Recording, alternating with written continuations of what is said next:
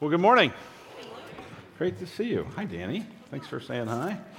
For those of you online, great to have you with us as well. My name's Luke. I'm one of the pastors here, and I'm part of our preaching team. And as we get started, you might just notice something that you don't normally see in the passage. If you have your Bible, you can look at it right before where Mark just started reading.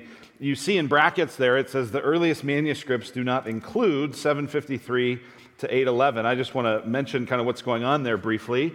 We have the Bible because we have thousands and thousands and thousands of copies of manuscripts that were written by eyewitnesses or companions of eyewitnesses during the lifetime of other eyewitnesses of Jesus. But what we have in this particular story is a portion that the earliest manuscripts we have doesn't include. The oral tradition says that this story probably happened pretty early, but it didn't get written down for some time. A lot of people think, based on the language of it, that it was written maybe by Luke instead of by John. Some manuscripts actually include this story in the Gospel of Luke. And all that to say, some of you are like, what? What's happening? This story almost certainly was not written by John in the original copy of the Gospel of John.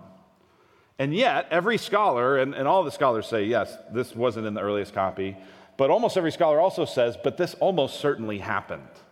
It sounds like Jesus, it feels like Jesus. There's an early kind of tradition, oral tradition of it being passed down before it was written down.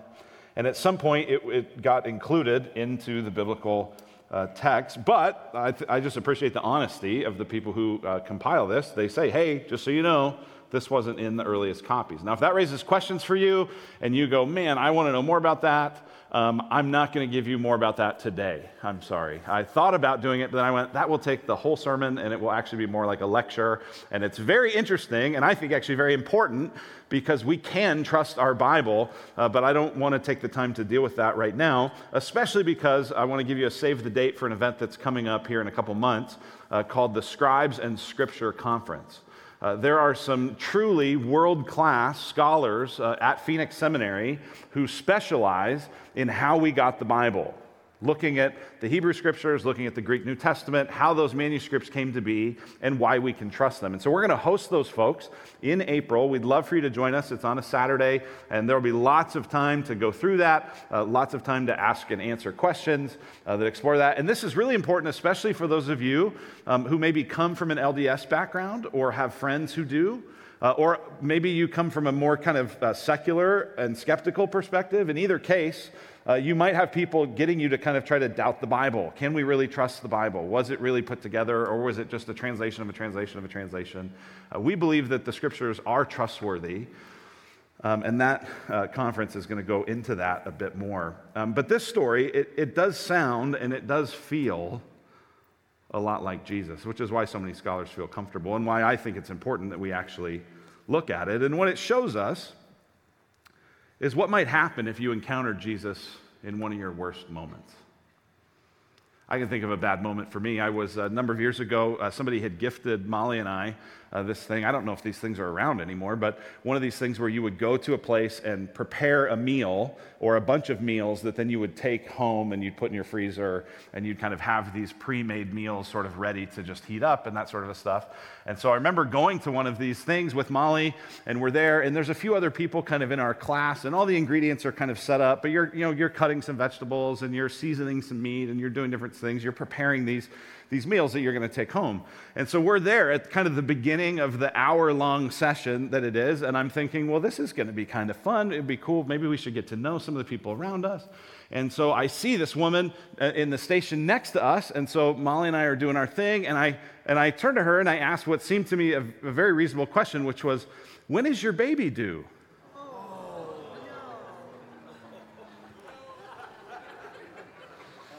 To which she replied, about 7 months ago.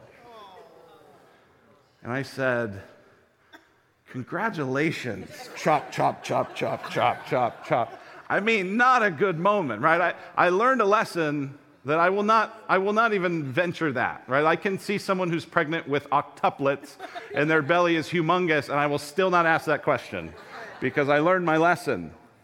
But that was a very embarrassing moment. And it was embarrassing to have to be with her then for the next hour. Are there other ways that I could misjudge you, right? And it was very awkward, very uncomfortable. And yet the reality is like now I can tell that story and we can all kind of laugh about it, right? And so there's a lot of our kind of bad moments that we could tell the story, we could have a good laugh. We go, oh yeah, I remember what an idiot I was. But what if you think about some of the moments that are bad moments, they're embarrassing moments, but they're not funny. They're actually dark and ugly and embarrassing, not because they're funny, but because they're really not funny.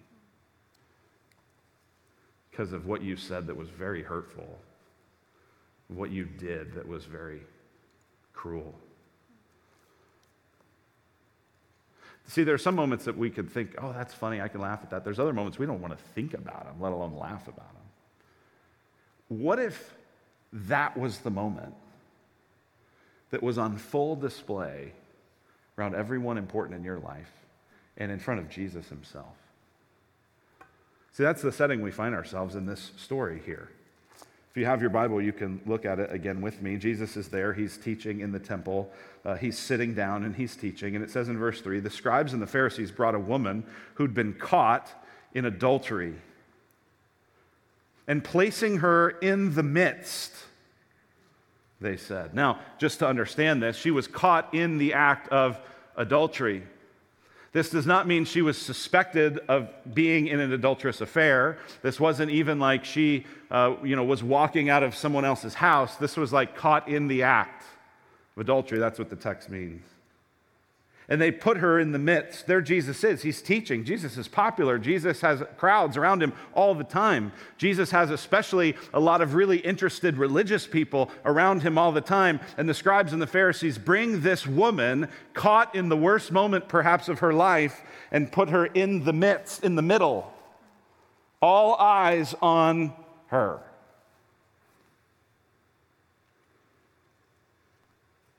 They said to him, "Teacher, this woman has been caught in the act of adultery. Now, in the law, Moses commanded us to stone such women. What do you say?" Stoning was where you would put someone to death by throwing and hurling large stones at them until they died. The law commanded us to stone such women, they say. What do you say? Now, it's interesting because they only kind of half are accurate about what the law says. Already, they've very selectively used the law the way they want to. But if you know anything about adultery, it takes two people, and they only have her. Look at what it says, actually, in Leviticus 20. It says, if a man commits adultery with the wife of his neighbor, both the adulterer and adulteress shall surely be put to death. Deuteronomy 22, same thing. If a man is found lying with the wife of another man, both of them shall die. So this was not just that the woman should be convicted and therefore killed, put to death, but that both are, and they've left him out of the equation. It's because they're not really concerned about righteousness. They're not really concerned about upholding the law. They're not really concerned about doing the best thing. They're interested, it says in verse 6, in testing him. They said this to test him, that they might have some charge to bring against him. This is a whole concocted situation. In fact, most scholars suggest that they probably had to kind of trap this woman. Maybe even one of the scribes or the Pharisees who's bringing the charge was in on the ruse. And they bring this woman, and it's all just to test Jesus, to trap Jesus. Because think about the position it puts Jesus in. Jesus, here's what the law of Moses says. What should we do? Jesus has a tough choice. If he says, well, the law of Moses said that, but you know what? Don't worry about it. Don't do this. It's like, ha-ha! You're a false teacher. You say you're all about the law of Moses. You say you're from God, but you're just disregarding the scripture. So that's a bad option. The other option is Jesus could say, all right, let's kill her. And now he's got a couple problems because on one of them is they're going to go, well, what about Mr. Meek and Mild Jesus? What about Mr. Come to me, all you who are weary and heavy laden, I'll give you rest. I thought you were Mr. Compassion. That's one problem. The other problem is the Jews didn't actually have authority to enact capital punishment. The Romans had to do that. That's why Jesus ended up being crucified by Romans. So it's a trap. It's not authentic. It's not a real curiosity. It's a trap. And so Jesus bent down, it says. You'll notice in this text as we read it, there's a lot of bending down and standing up and bending down and standing up. He bent down and he wrote with his finger on the ground. He'll do this again in verse 8. This is an interesting move. He's not answering the question. They ask the question, and he bends down and he starts to write on the ground. Now, do you want to know what Jesus was writing? I do too. I have no idea. No one knows, right? There's lots of theories, there's lots of people that suggest stuff, but no one knows. No one knows the answer. Maybe he was writing out some scripture. Maybe he was writing out a list of all their sins. Maybe he was drawing a Jesus fish, eating a Darwin fish, or I don't know. But we don't know. It's interesting. Actually, one of our pastors from Redemption Tucson grew up in West Africa, and he said in their tribal culture, it was very common that if you got into a dispute with someone, you might at some point bend down and write in the dirt. And a lot of times it was kind of the idea of drawing a line in the sand. I can't take any more. Maybe that. We don't know. Jesus bends down. He's not answering their question, but they keep talking to him. Do you see it in verse 7? And as they continued to ask him, so they're pestering him, they're badgering him, they're heckling him, he stood up. The crowd gets quiet. And he said to them, "Let him who is without sin among you be the first to throw a stone at her." What a wily way to answer that question. Yeah, she deserves to die. So any of you who are sinless, and because of your sinless don't also therefore deserve to die, go ahead and throw the first stone. And once more, he bent down and he wrote on the ground. So again, he gives them space to process this. In verse 9, but when they heard it, they went away one by one. And then I love this detail, beginning with the older ones. Why is that? Beginning with the older ones, they walked away one by one. I don't know exactly, but my best guess is that the longer I've lived, the more aware I am of my imperfections. Isn't it interesting, some of you who've walked with Jesus for a long time, that you can actually truly become more godly and more holy and more righteous and more aware of your sin at the same time? And so one by one, they walk away. And Jesus is still down on the ground, and he hears them go off, and it's described almost like a procession. Away they go. Verse 10, Jesus stood up. He said to her, "Woman, where are they? Has no one condemned you?" She'd gone from being the center of everyone's attention to just the center of Jesus' attention. She said, "No one, Lord." And Jesus said, "Neither do I condemn you. Go, and from now on, sin no more."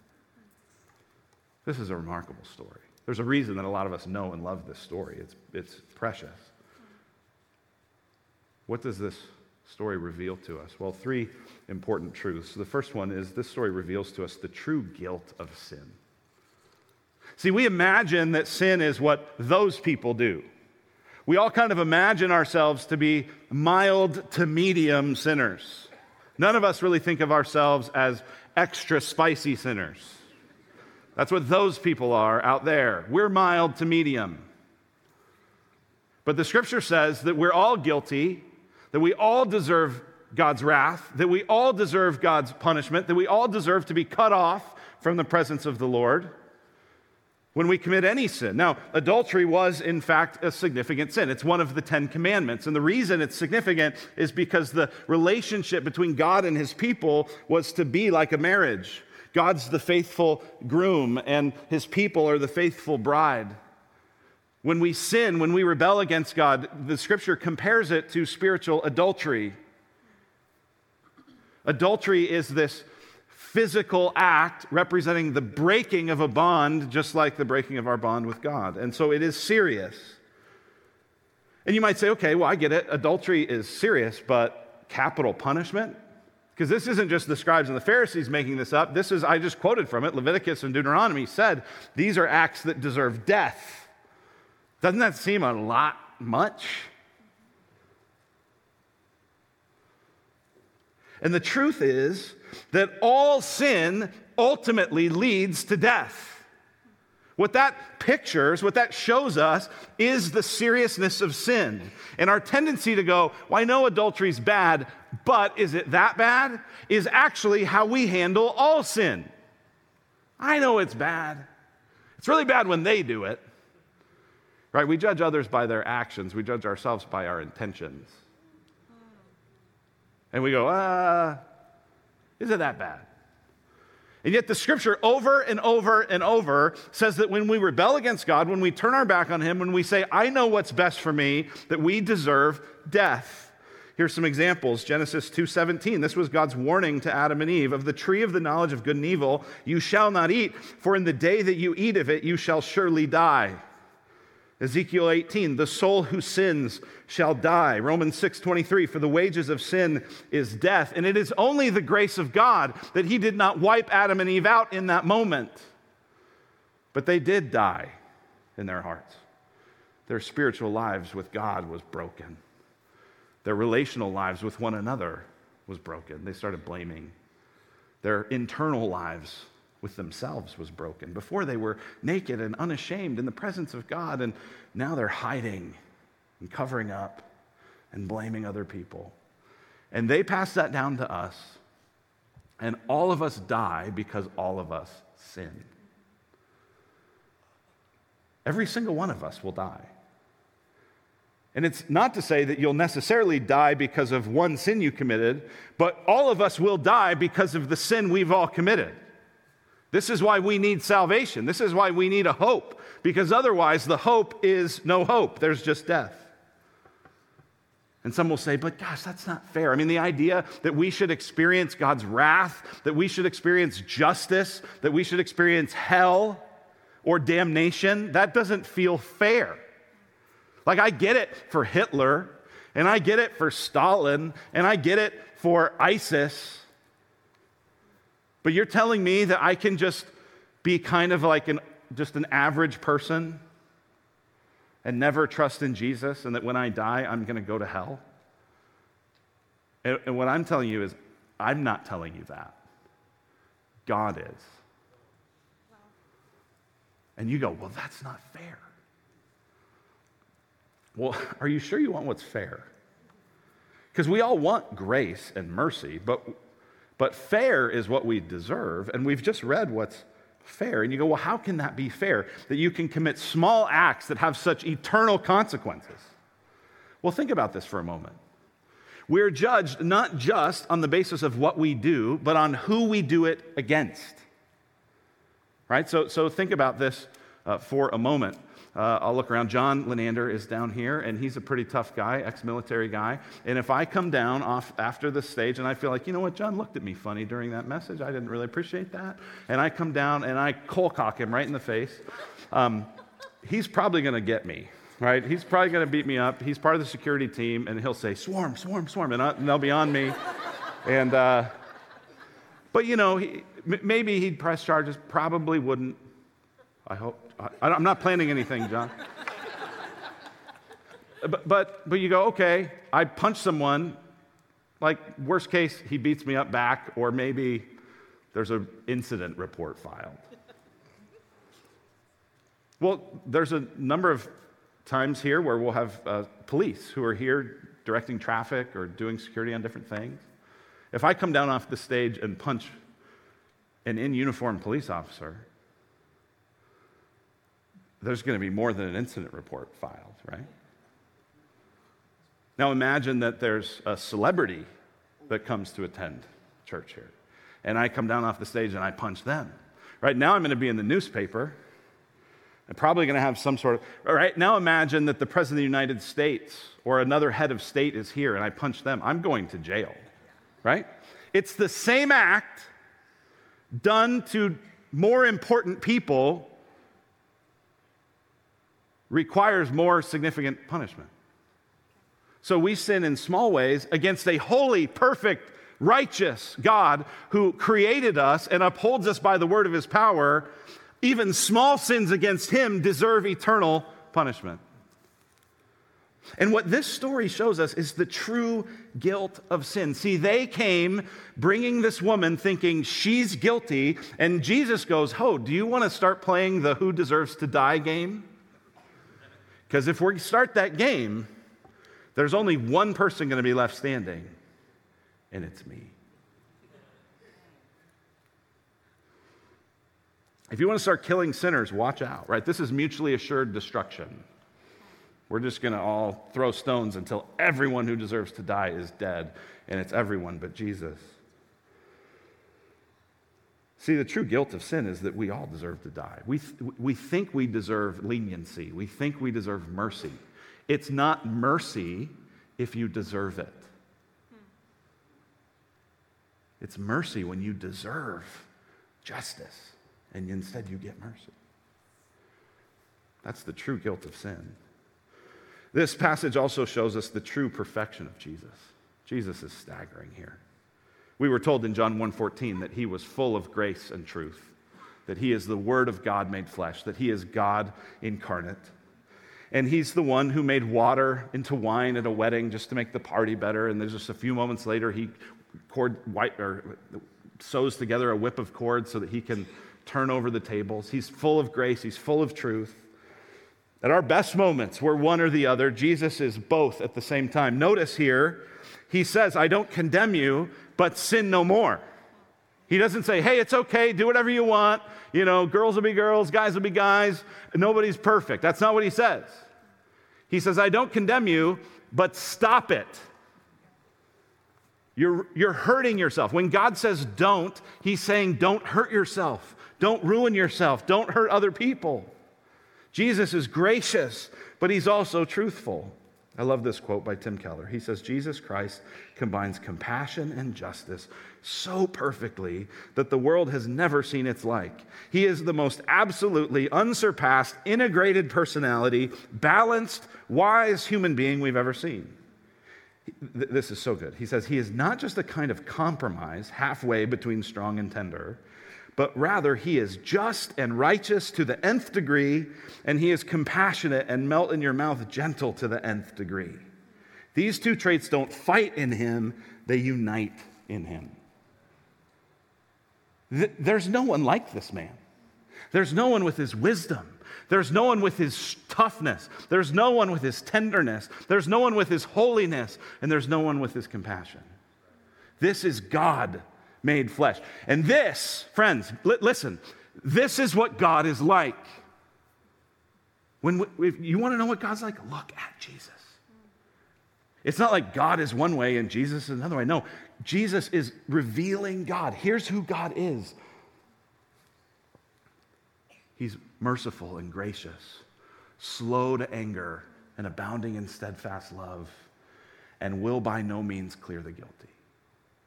That's how he's revealed in the Old Testament. That's how he's revealed in the flesh in Jesus.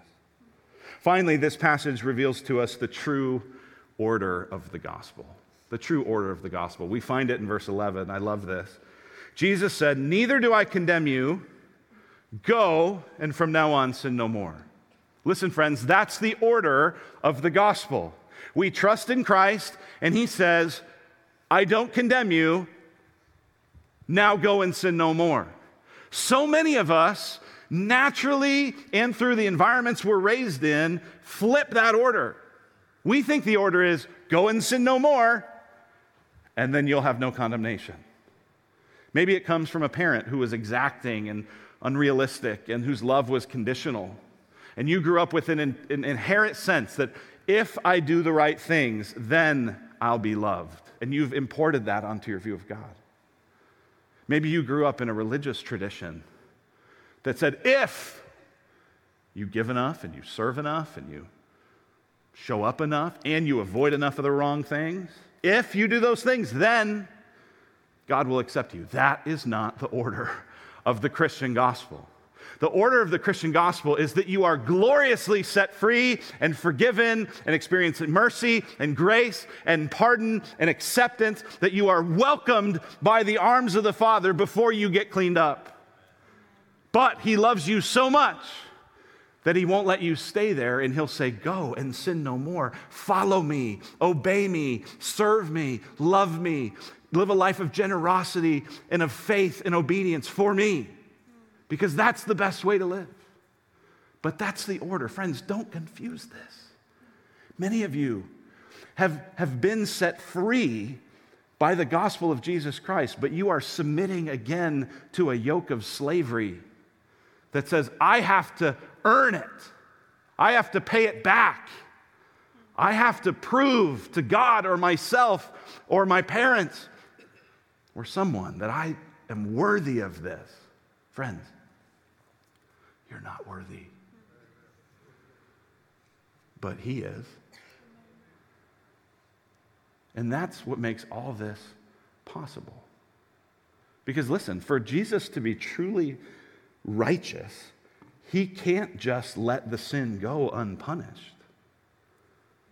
So how does he pull this off? Well, the chapter begins telling us about a woman who was going to be stoned. And that chapter ends in verse 59 saying, so they picked up stones to throw at Jesus.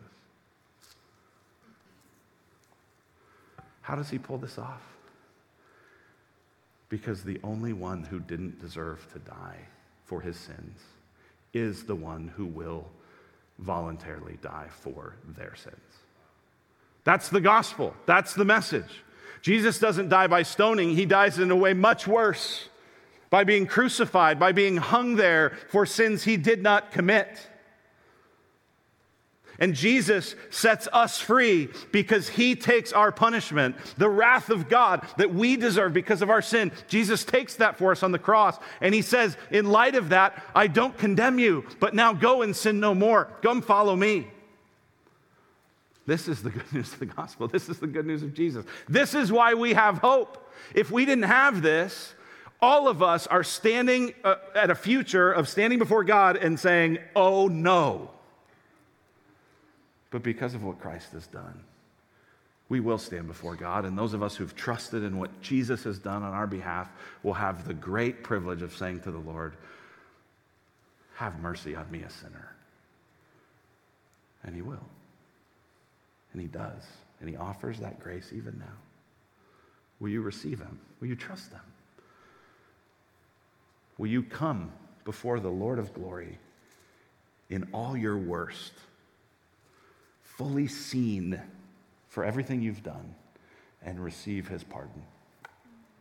Let's pray. Father, thank you for the gospel of Christ. Thank you for this good news. Thank you for how you let us go free because of how you take our judgment. We come to you now and we ask you to help us to sin no more.